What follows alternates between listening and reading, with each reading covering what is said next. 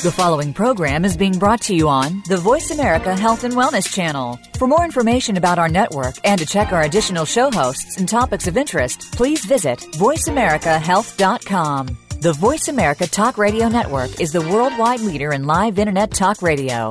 Visit voiceamerica.com. The views and ideas expressed on the following program are strictly those of the host or guests and do not necessarily reflect the views and ideas held by the Voice America Talk Radio Network, its staff, and management.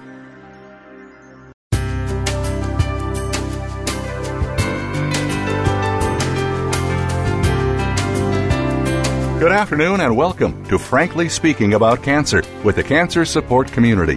Your host is Kim Thiboldeaux, President and CEO of the Cancer Support Community. This hour is designed to inspire, inform, and to help you live better with cancer. Now, here's your host, Kim Thiboldeaux.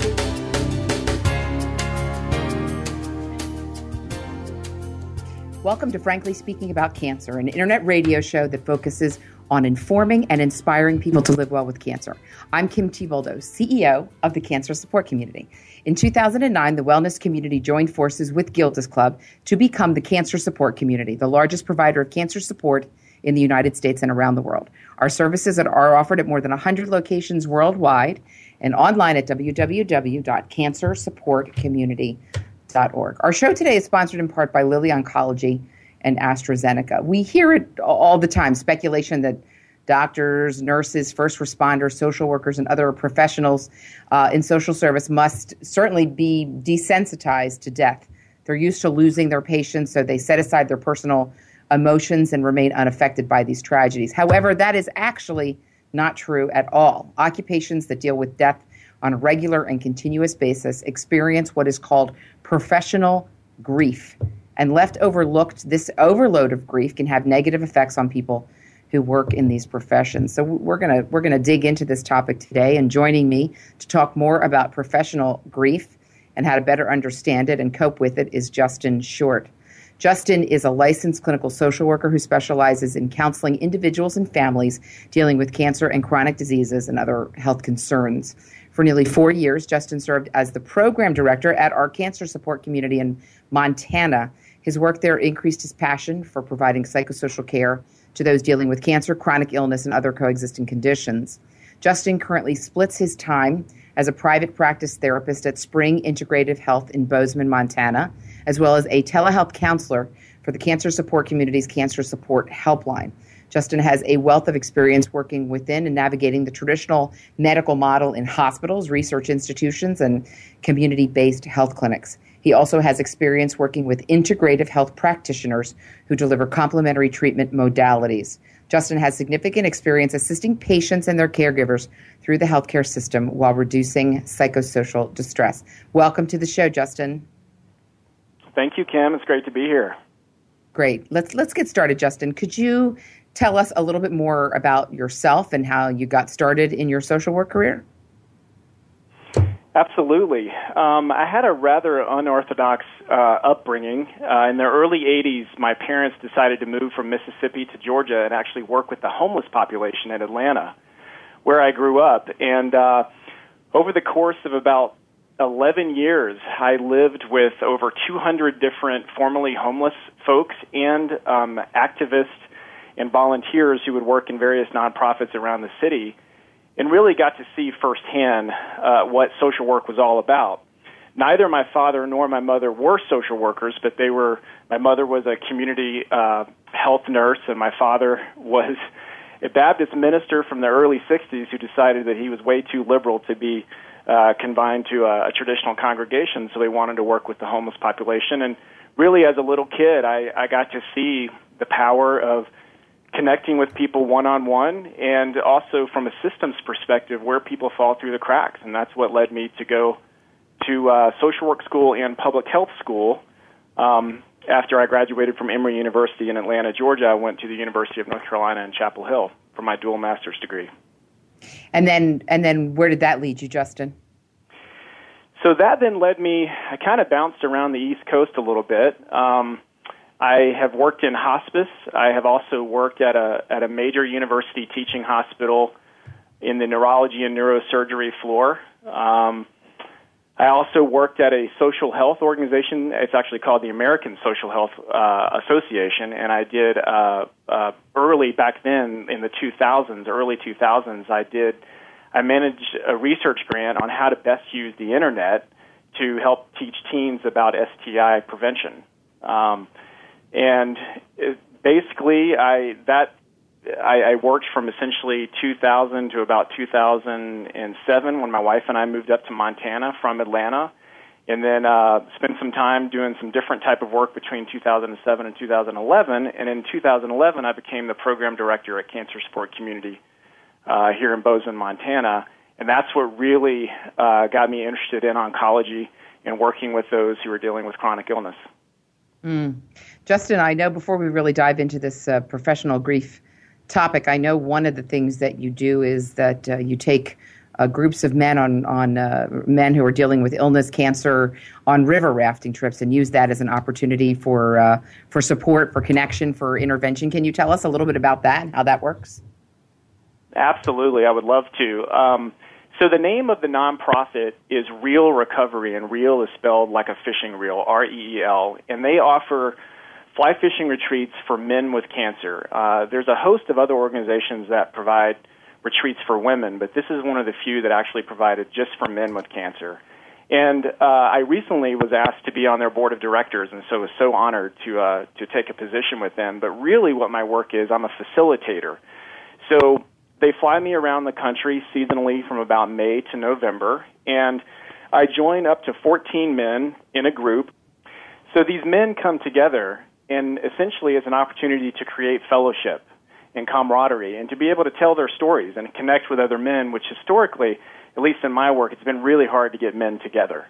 And so basically these fly fishing retreats happen all over the country and in New Zealand, and my job is a facilitator, and I basically take these men through what we call courageous conversations, where we pose a question to them, which can be a bit hard to answer, but it creates such a rich environment for these men to connect with each other. And the healing art of fly fishing, I personally can attest to.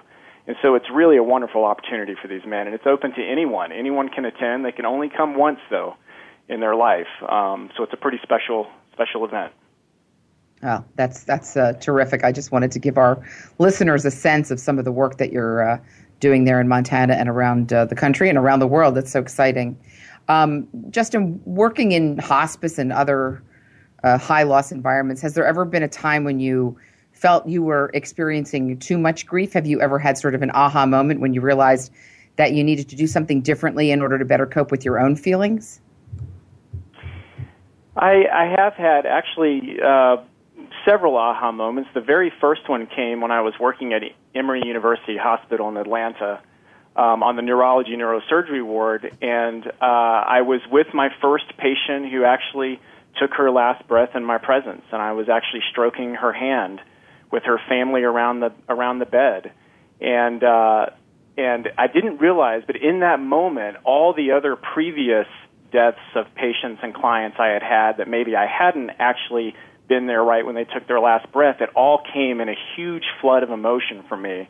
And I thought, well, this might be kind of normal, so it'll probably go away in a day or two, but it actually didn't. It lingered for quite a while, and I think what had happened was I had been stuffing these feelings and had not truly processed them because the pace of the work was such that you didn't really have time to process one death and then kind of systematically move on to the next. People were dying every single week, and so it was tough. That was probably my first real moment. Yeah, when you realized, gosh, I've got to find a better way to cope with this and to do some self-care here. Is that right? Yeah, that's right. Yeah, exactly. So, in your education to become a social worker, studying for your social work degree, Justin, was there any training on how to cope with the loss of patients? I mean, is this something that's addressed in your training?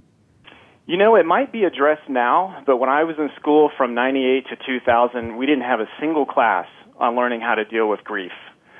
We learned a lot about how to pay attention to maybe what our own emotional triggers are and how that might affect the relationship with the population we were working with, but there was nothing about how to deal with grief and loss at all. There might be today, but when I was in school, there most certainly wasn't. So talk a little bit about that piece that you did mention dealing with the emotional triggers? What does that mean?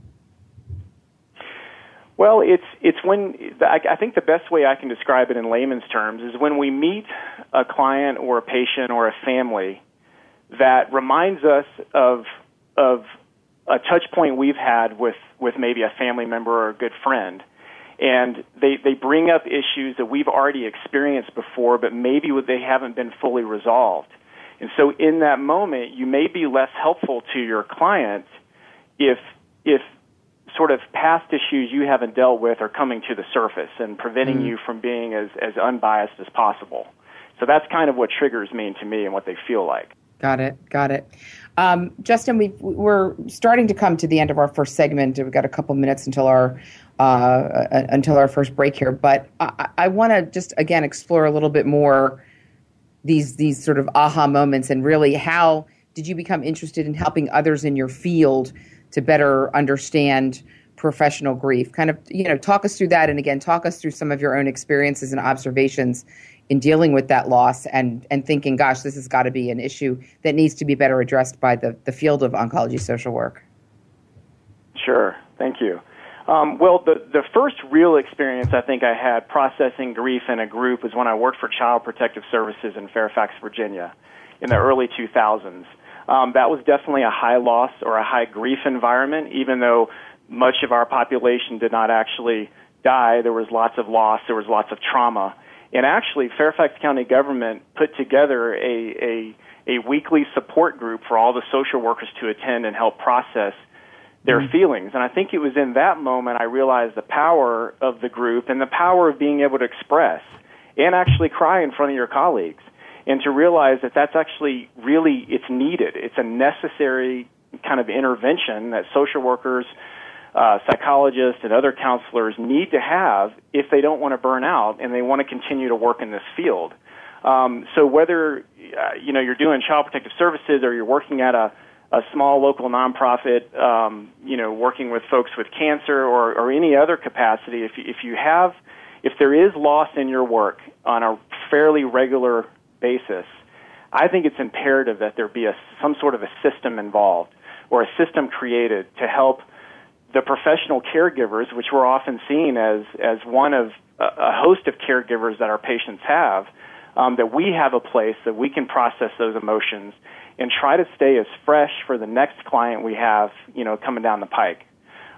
Because the work in the pace is at such a speed, you have to be able to maintain somewhat of a bit of a homeostasis to move forward and to be the most helpful you can be. Yes, yeah, definitely. I hear what you're saying.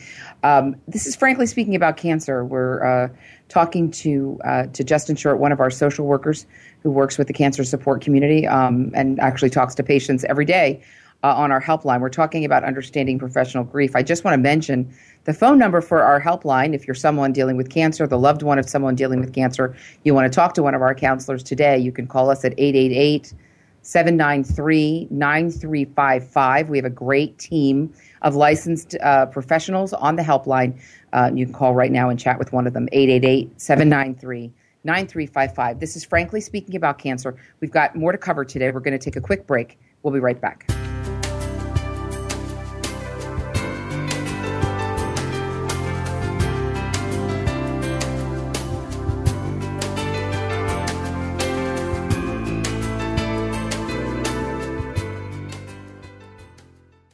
Effective cancer treatment requires more than just medication or surgery. For the country's 12 million cancer survivors and their loved ones, the social and emotional challenges of adapting to life with cancer are ongoing. How to handle coworkers' questions, how to get comfortable with new physical realities, how to reassure worried family members, or explain to friends your priorities have changed. The cancer support community is ready to help by providing free counseling, education, and hope for survivors and their caregivers. Whether online or at over 100 locations around the world, the cancer support community is ready to offer the support you need to live a better life with cancer. For more information on support groups, publications, nutrition, exercise programs, and more, call 1-888-793-9355 or visit us online at www.cancersupportcommunity.org. That's cancersupportcommunity.org. The Cancer Support Community, a global network of education and hope. Hi, I'm Nick Nicolaides, President and CEO of Morphotek, and we're delighted to be a sponsor of Cancer Support Community's Frankly Speaking About Cancer series. Morphotek and its parent company, Eisai, are committed to human healthcare, and we recognize that patients and their families are the most important participants in the healthcare process. We salute our global advocacy partners who are devoted to improving the lives of people touched by cancer every day. Cancer. It's a lonely word. Terms I don't understand. Choices I never thought I'd have to make. But there is hope and help. Support from cancer survivors. Links to research and clinical trials. Help with finances and access to care. All behind you at Breakaway from Cancer, created by Amgen to empower cancer patients. The Cancer Support Community is proud to be a partner of Breakaway from Cancer.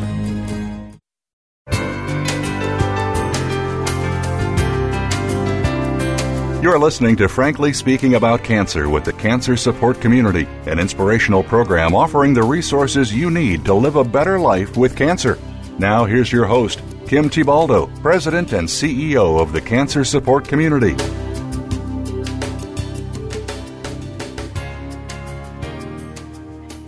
Welcome back to Frankly Speaking About Cancer. This show is sponsored in part today by Bristol Myers Squibb and Insight Corporation. Today we are talking about professional grief with licensed clinical social worker Justin Short, one of our Cancer Support Community helpline counselors who has devoted quite a bit of his time to helping others in social service professions better understand their own grief. So we may have some folks, Justin, just joining us. So let's, get back to some of these terms here. Tell us a little bit more about the term professional grief. What does it mean? And in what ways is this different from, let's say, personal grief, such as the grief someone feels during the loss of a family member or a close friend? Yeah, absolutely. So the person that I actually got this term from is Dr. Alan Wolfelt. This is not an original Justin Short term. He is a bit of a pioneer in the field of grief and loss. So basically what it is, the grief and the loss itself, and then the accompanying bereavement, largely feels the same initially as personal grief. Where I think it starts to divert is how we're allowed or not allowed to express our grief in the workplace. Also, I think how patients will often look to us as people that have to have all the answers, and we have to always have our composure, keep our composure, and sort of be a pillar of strength. So there's automatically a resistance, I think, for social workers and counselors to be able to express their grief, and then also just the cumulative nature of it. As I was saying in the earlier segment, much of the work happens at such a pace that you just don't have time to process your grief between one case and another. And really, I think it's the cumulative buildup of grief that can lead to burnout and lead to some undesirable behavior, to be honest with you.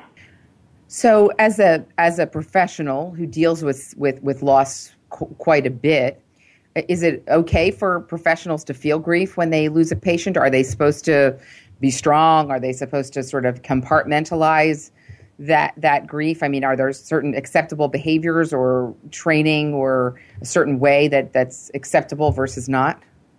So the short answer is yes, it is acceptable, and I hope that more mental health professionals are able to embrace this fact that expressing their grief is going to be better for them as practitioners in a long run. But having said that, context is everything. There are times when it may not be appropriate for you to cry with your client or cry with your family or to show them that you're feeling deep sadness. But then there's other times when it's totally appropriate. And so, the clinician is going to hopefully have their finger on the pulse of like when it's appropriate to express the grief outwardly and with their client versus maybe when they need to just meet with their support group of colleagues and kind of get back to what happened previously in the week or in the month so that they can continue to process it. But I actually think that resisting the grief reaction causes more issues than embracing it. But it's kind of counterintuitive. I mean, as mental health professionals, we often are supposed to to create this image that we have all the answers, and that people come to us broken and they want to be fixed. And so it's hard for us to show that maybe we're broken at times, temporarily broken.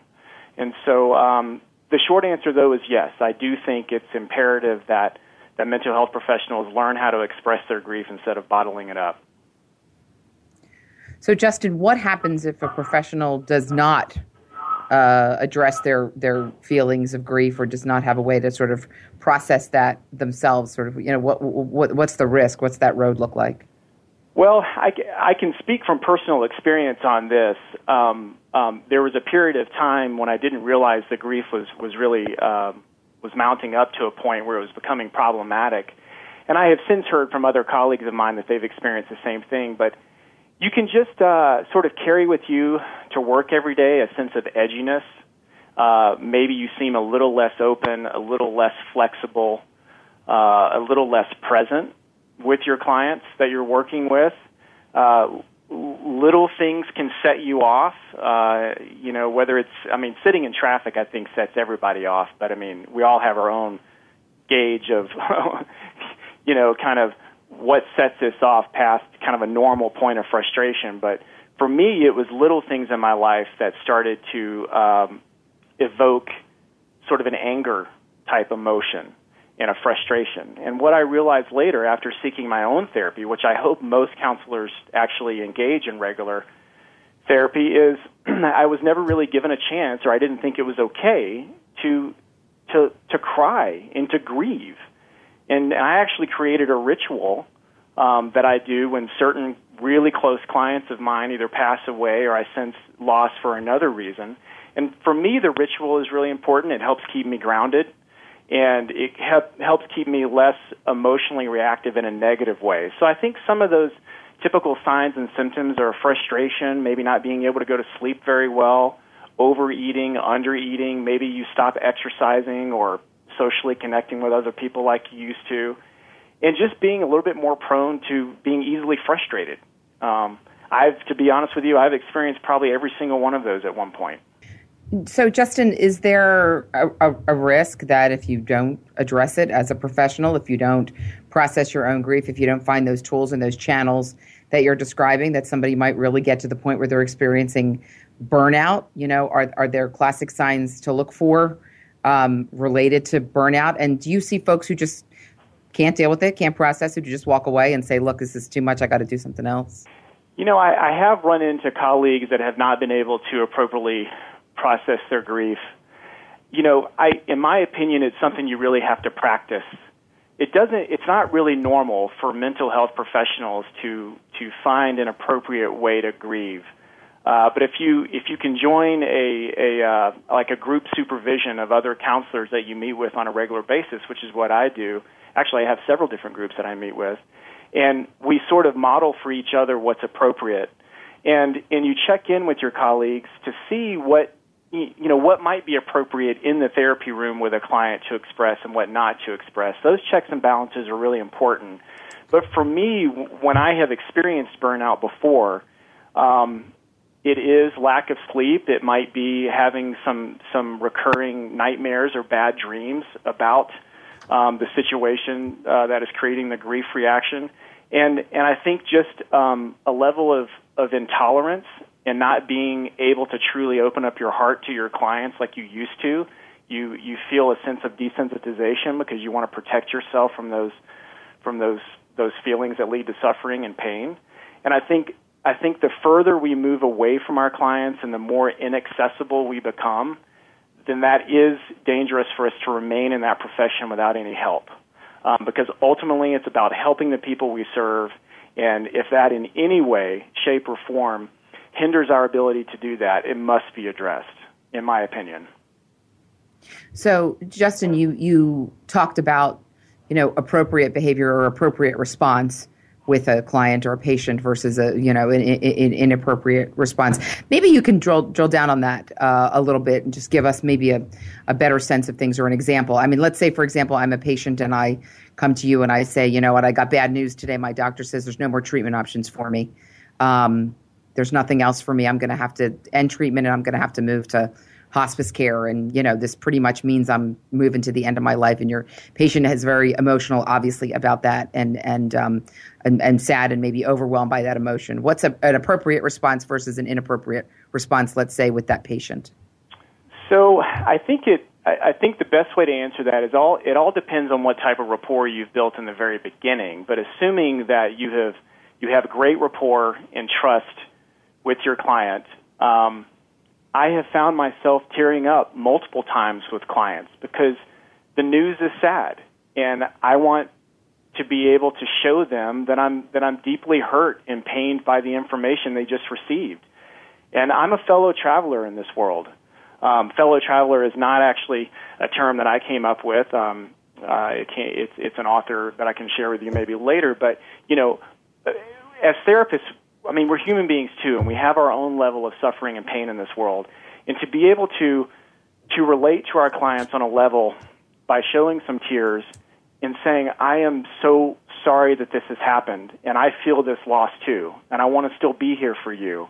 I believe that's totally appropriate. You might have some therapists, social workers, that say, I really try never to cry in front of a client.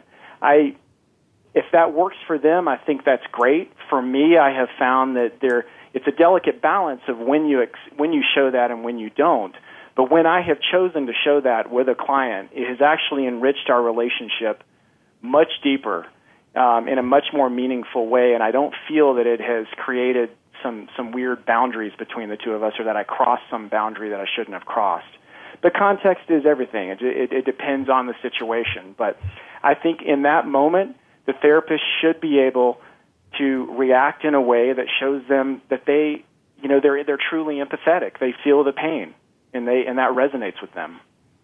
Yeah, I think you're making some good points, and I think that idea that you're describing this as a delicate balance, and really in some ways a real challenge to keep yourself inside of that space of sort of appropriate behavior, appropriate response versus crossing a line is I think it's an important point to make, and I might in the next segment want to even explore that a little bit more. This is Frankly Speaking About Cancer. We're talking about understanding professional grief, and really the grief that the doctors, nurses, first responders, social workers, other professionals in social service might really experience if they're exposed quite a bit to death and to loss and to suffering. And so we're really talking today with Justin Short about how do you understand professional grief, how do you process professional grief, and really manage through that for those in our world. And we have 350 licensed mental health professionals in our network at the Cancer Support Community, and we pay quite a bit of attention to making sure that they have the colleagues and the tools and the resources that they need to process their professional grief. So we are going to take a quick break here. We have a lot more to talk about with Justin in understanding professional grief, learning more about how to work through it, some of the tools and resources that are available there. We're going to take a quick break. I'm Kim Thiboldeaux. This is Frankly Speaking About Cancer. We will be right back.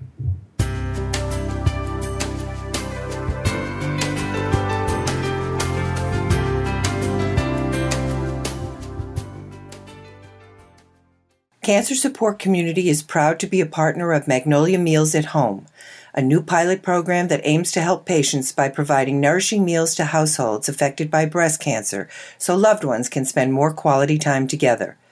This program is currently available in and around 2 pilot cities, Andover, Massachusetts, and Woodcliff Lake, New Jersey. Participants will receive 1 delivery of meals every month for up to 6 months when enrolled in the program.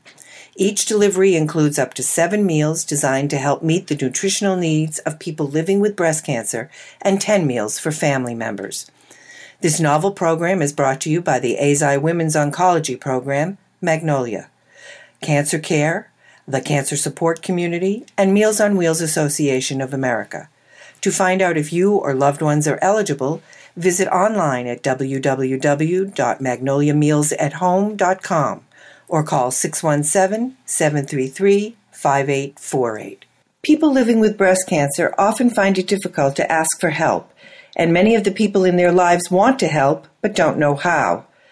During National Breast Cancer Awareness Month, Cancer Support Community is proud to support Meal Train, sponsored by Magnolia, which utilizes mealtrain.com, a free shared online calendar to streamline the process of giving and receiving meals for families coping with breast cancer. Help us reach our goal of 1,000 new breast cancer-specific meal trains this October. To learn more, visit mealtrain.com/MMT and enter the code MagnoliaB, or visit us at cancersupportcommunity.org. Hi, I'm Nick Nicolaides, President and CEO of Morphotek, and we're delighted to be a sponsor of Cancer Support Community's Frankly Speaking About Cancer series. Morphotek and its parent company, Eisai, are committed to human health care, and we recognize that patients and their families are the most important participants in the healthcare process. We salute our global advocacy partners who are devoted to improving the lives of people touched by cancer every day.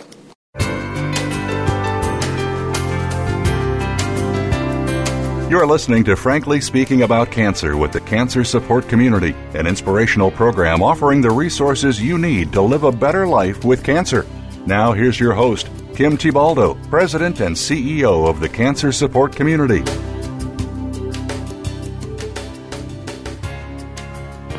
Welcome back to Frankly Speaking About Cancer, sponsored in part by Taiho Oncology, Inc. and Celgene Corporation. I'm your host, Kim Thiboldeaux, and today we are joined by Justin Short, licensed clinical social worker, to talk about professional grief. I want to go back, just touch for a minute on the conversation, Justin, we were having in the last segment to talk about sort of appropriate versus inappropriate response, in a session with a patient. I just want to go back to this idea that, how important is it for these professionals to be addressing some of the issues and challenges in their own life in order to be in a good place and ready to be helping patients and clients deal with some of the challenges that they're facing? Is that something important to think about? Does that really guide how good a therapist is, or again, guide whether their response, is appropriate in this context if they're dealing with a lot of challenging things in their own personal life? Absolutely. I think one of the most important roles, or actually activities that a therapist can engage in, and actually they should engage in this in their entire life and never really hit the pause button, is understanding sort of how they're best able to relate to their client, knowing that we all have our own emotional baggage, and being able to really kind of discern if the client is creating a response in us that is ultimately not helpful for them. And if it's not helpful for them because maybe they remind us of someone that is dear to us and our own family that has died, we have to be aware of that. And a lot of sort of therapists in the last sort of dozen years or so are saying, you should be able to have that conversation in therapy, in the here and now, with the client about what's happening, because the session itself can be so incredibly valuable if these issues that come up are dealt with immediately. And I have found, and I have so much more work to do in this field. I hope to never call myself an expert really in anything in mental health, because I always want to learn and grow. But I have found that the times that a client has brought forth a feeling in me that was really uncomfortable, and I'm able to identify that is directly related to maybe like an experience I had with my dad at one point, or an experience I had with, my mom or someone else important in my life, and it feels uncomfortable, it's very important that in that moment I try to explain to the client, assuming that there's an appropriate time to do that maybe why my facial expression was the way it was is because this, a certain emotion was brought up. There are some therapists that may sort of shy away from doing that, and they may process that later. But I also think part of the role of the therapist is to model the behavior that we want to see from our clients. And if we are able to show a level of vulnerability in our session and say, that kind of triggered me, and let's talk about that, to me, there cannot be a more genuine sort of connection with a client than that. And so I think it's very important that clinicians continually try to assess and investigate their triggers and whether or not it's ultimately helpful for them to discuss it or hurtful. That's the ultimate question. We we create a very protective, safe place for our clients, and we never want to jeopardize that. So in that context, Justin, is it appropriate for a therapist to say to a client, I don't think this is working. I don't think we're a good fit for one another. Let me get you to somebody else where I think there might be a better fit, for the therapist to say that to the client, and obviously the reverse for the client to say that to a therapist. I don't think I'm getting what I need here. I think I need to see someone else, try someone else. How does that conversation happen?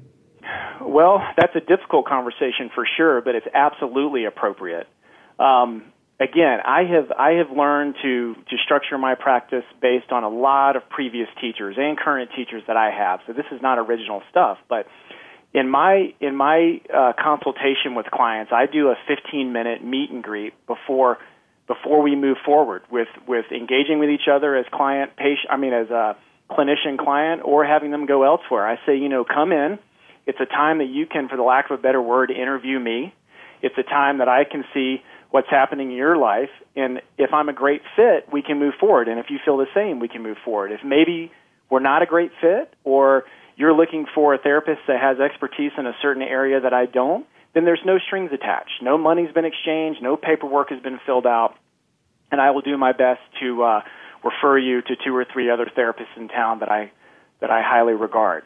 So I think it's actually very important to set the stage in the beginning that if at any point the therapeutic relationship is not working, and it's not working like above and beyond normal challenges and friction that might occur, but like there's a pattern of it not working, then actually the therapist is ethically obligated to let the client know that maybe it's not working out and that they could be better served by another clinician.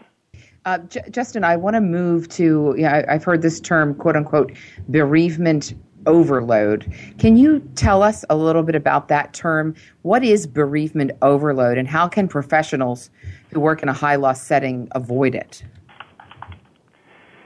Yeah, that's a good question.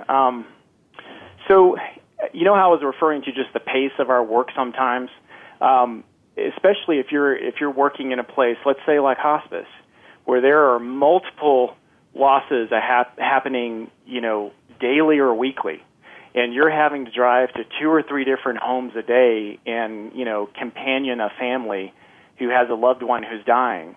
And you are not allowed time really to grieve any of those individual deaths.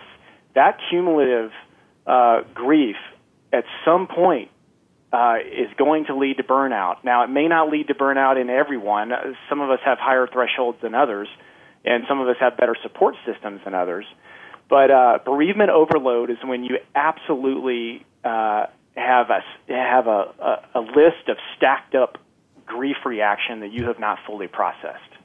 And that's something that clinicians need to be keenly aware of, and their supervisors need to be aware of it. And hopefully, wherever they work, there is some sort of an institutionalized process that where they can go and actually, be able to kind of, quote unquote, break down ourselves and process this stuff. I really don't like the term breakdown, but I think everybody knows what that means when you have a breakdown.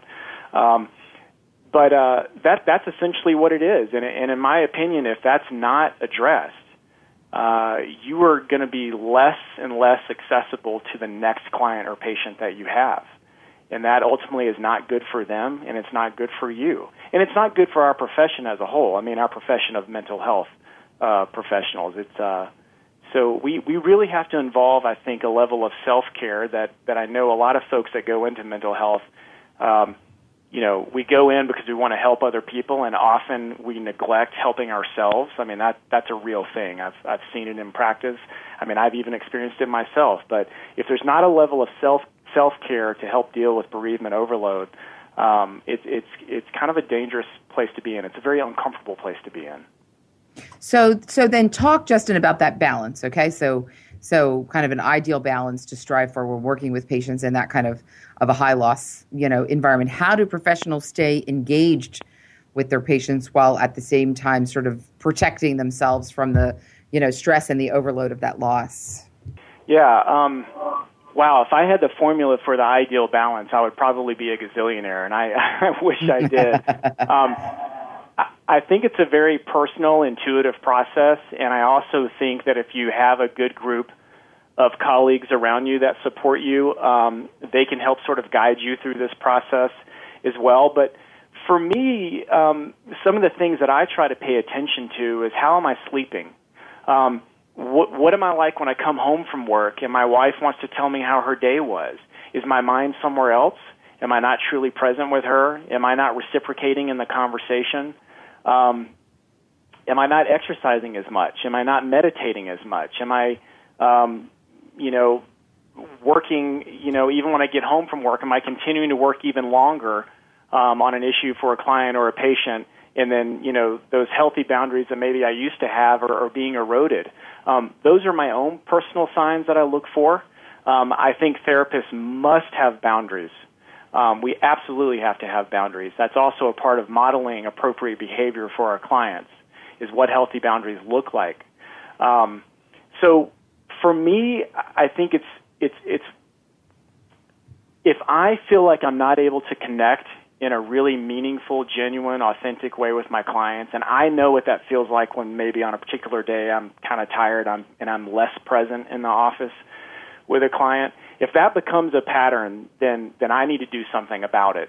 And that might mean that I need to take a break from my work. It might mean that I could take a road trip with my wife and dog and kind of get out of my community for a little bit. It might mean that I need to up my exercise or change my diet or go to acupuncture or whatever. And that's the part of the self-care that I think is really important for us therapists to engage in. So, Justin, I've only got a quick minute here until our next break. But, a lot of times we say in life you got to take the good with the bad. And so do the positive experiences that your patients have, good news, a personal victory, finding out that they're cancer-free, does that help to balance out the grief and the loss? I mean, is it this idea taking the good with the bad, and does that sort of lift you up and kind of help you get through the tough days?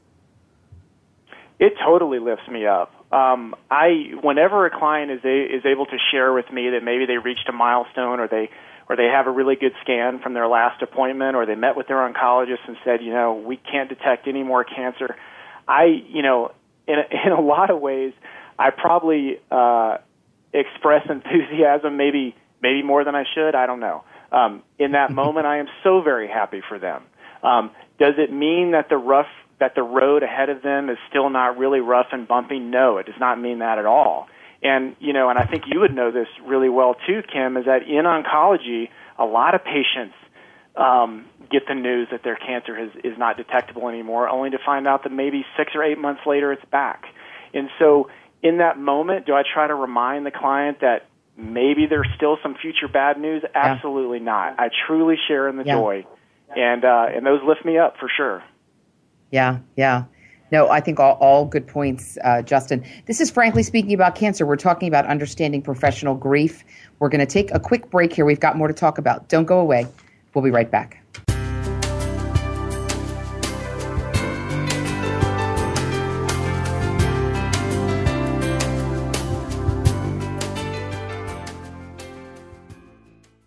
Effective cancer treatment requires more than just medication or surgery. For the country's 12 million cancer survivors and their loved ones, the social and emotional challenges of adapting to life with cancer are ongoing.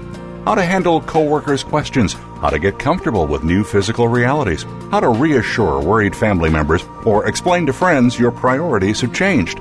The Cancer Support Community is ready to help by providing free counseling, education, and hope for survivors and their caregivers.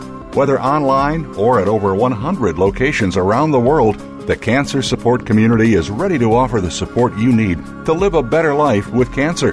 For more information on support groups, publications, nutrition, exercise programs, and more, call 1-888-793-9355 or visit us online at www.cancersupportcommunity.org. That's cancersupportcommunity.org. The Cancer Support Community, a global network of education and hope. Cancer. It's a lonely word. Terms I don't understand. Choices I never thought I'd have to make. But there is hope and help. Support from cancer survivors. links to research and clinical trials, help with finances and access to care. All behind you at Breakaway from Cancer, created by Amgen to empower cancer patients. The cancer support community is proud to be a partner of Breakaway from Cancer. Hi, I'm Nick Nicolaides, President and CEO of Morphotek, and we're delighted to be a sponsor of Cancer Support Community's Frankly Speaking About Cancer series. Morphotek and its parent company, Eisai, are committed to human health care, and we recognize that patients and their families are the most important participants in the healthcare process. We salute our global advocacy partners who are devoted to improving the lives of people touched by cancer every day.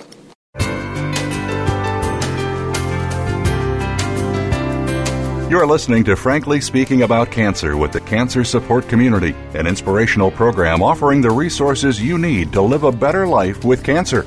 Now here's your host, Kim Tibaldo, President and CEO of the Cancer Support Community.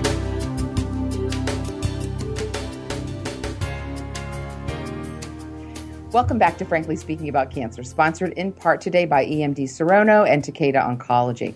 We've been having a great discussion today about professional grief, the emotional response felt by professionals who work in high loss settings. Let's continue with our guest, Justin Short.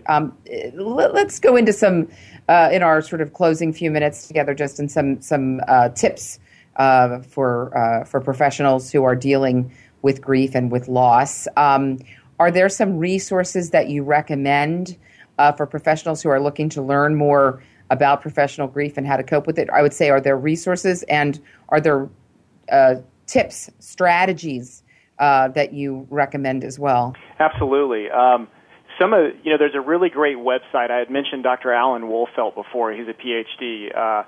He has an organization called the Center for Loss and Life Transition, which has wonderful articles for both clients and patients, but also for professional caregivers or people in the mental health profession. So I really like his work. I'm also a huge fan of Dr. Samit Kumar's book called Grieving Mindfully. He actually has a connection to one of our CSC affiliates down in Florida.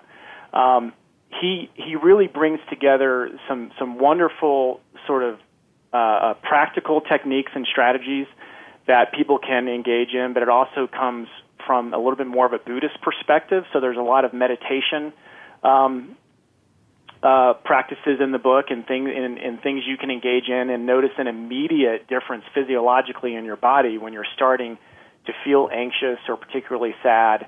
And I really like those guys a lot. And then also just surrounding yourself with people that make you feel good and lift you up and push you to be the best person you can be. And maybe that's family members, maybe it's friends, maybe it's other colleagues. Luckily for me, and I know I'm lucky in this, I actually have people in all three of those groups that I rely on. And I think for me, being on the helpline, we have supervision once every other week, and that is crucial for us to get together and process information and how we're feeling. And then also I have my own group of colleagues that I get together with. So the social connection piece is pretty big. And then I also think maybe developing a ritual that you can go through to sort of finalize or maybe close the chapter with a certain client or patient who has died.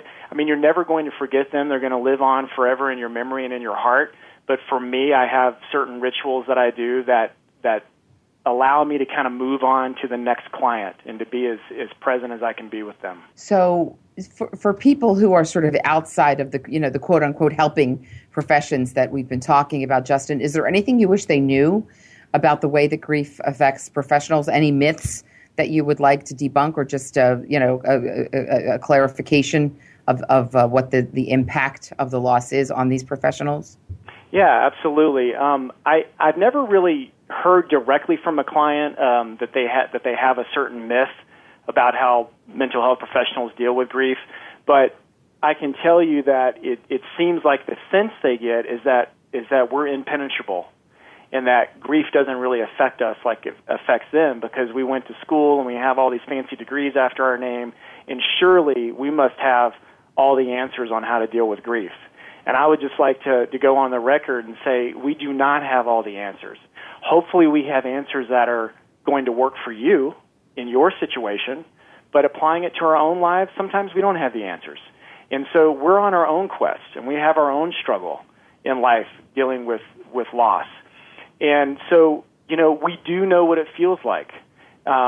Sometimes, therapists might say, oh, I know how you feel, like in a therapy session, and a client might say, no, you don't. You have no idea how I feel. Without picking apart the words too much, I think sometimes that reaction to the therapist is they believe there's a disconnect between feeling that person's true pain and suffering, and clearly the clinician has never been at that level. But that's not true. We all walk around with our own history and our own pain and suffering and our own loss. And so I think, I don't know if it's really a myth, but I would say that, we struggle just as much as our clients do. And I think it's okay to acknowledge that. And I think it's actually really important to acknowledge it. Yeah. And I think really, that part to show, boy, I'm human too. I've got my own, issues, my own struggles in my own life, sort of equalizes the field a little bit. Justin, I know that you said that when you were in school studying to become a social worker, that there was not really a great curriculum around dealing with loss, dealing with grief, any kind of training in coping strategies around that. So if we've got some professionals today who are maybe new in the field of social work, or others, maybe new to the world of dealing with some of the loss and grief, just getting started in their careers. What advice do you have, for these new folks who are, really approaching some of these issues? What strategies, tactics, advice do you have for those who are listening today? The first thing I would say is I'm a huge fan of Brené Brown, and I would say buy any of her books, to be honest with you. I think embracing vulnerability is huge. In our profession, we may try to teach our clients that, but in so many ways we don't embrace it ourselves. And I think it's critical that people in the mental health profession learn how to embrace their vulnerability and then actually practice, sharing their thoughts and feelings in an appropriate way with colleagues and with other folks who can understand what it's like to be in the position we're in. And I think that's a great start. I think somebody in their mid-20s, maybe just graduating from graduate school and going into practice, maybe they're working with clients who are significantly older than them. They're going to not feel very comfortable showing vulnerability, and I get that because maybe of a generational gap or whatever. But basically, if you show up and you try to be as authentic and as real as you can, and you show vulnerability in a contextually appropriate way, I just don't think you can go wrong. And I think over time people will gravitate to you, and you will rise to the top, as one of the best clinicians in your town. I truly believe that. Well, I think that's great advice, Justin. This has really been a terrific conversation today about professional grief, and some really good advice and tips for professionals who are maybe confronting some of these issues, that there really is a network out there. And Justin mentioned that he helps to staff our Cancer Support Community Helpline. We have a great team of counselors who do staff that helpline. And I just want to remind our listeners that Cancer Support Helpline is available to anyone who's touched by cancer, anywhere, at any time. The phone number for that helpline is 888-793-9355. You can call today. All the services on the helpline are free. You can speak to Justin or one of our other terrific counselors on the helpline if you really just need to chat with someone about your own cancer experience or that of a loved one. You're looking for information, resources, help, referrals. We're happy to help you with that. If you're just grabbing a pen, it's 888-793-9355. And I want to give a great shout out to Justin and to all of our helpline counselors for the great job that they do in serving patients and families on a daily basis. If you're looking for other services at the Cancer Support Community, visit us at www.cancersupportcommunity.org to learn about the locations of our 47 affiliates. We've got a lot of great educational materials on the website available to you free of charge. This is Frankly Speaking About Cancer. It's been a pleasure being with you today, and thank you to Justin for being our guest and talking about professional grief. Until next time, be well, do well, live well.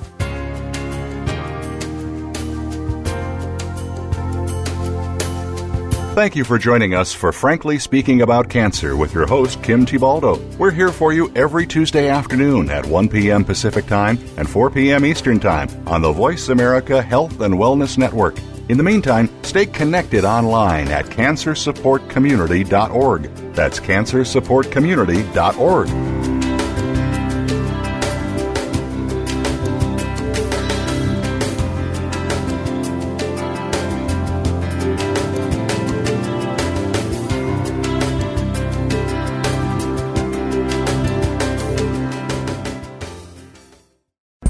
Thanks again for listening to the preceding program, brought to you on the Voice America Health and Wellness Channel. For more information about our network and to check out additional show hosts and topics of interest, please visit voiceamericahealth.com. The Voice America Talk Radio Network is the worldwide leader in live Internet talk radio. Visit voiceamerica.com. The views and ideas expressed on the preceding program are strictly those of the host or guests and do not necessarily reflect the views and ideas held by the Voice America Talk Radio Network, its staff, and management.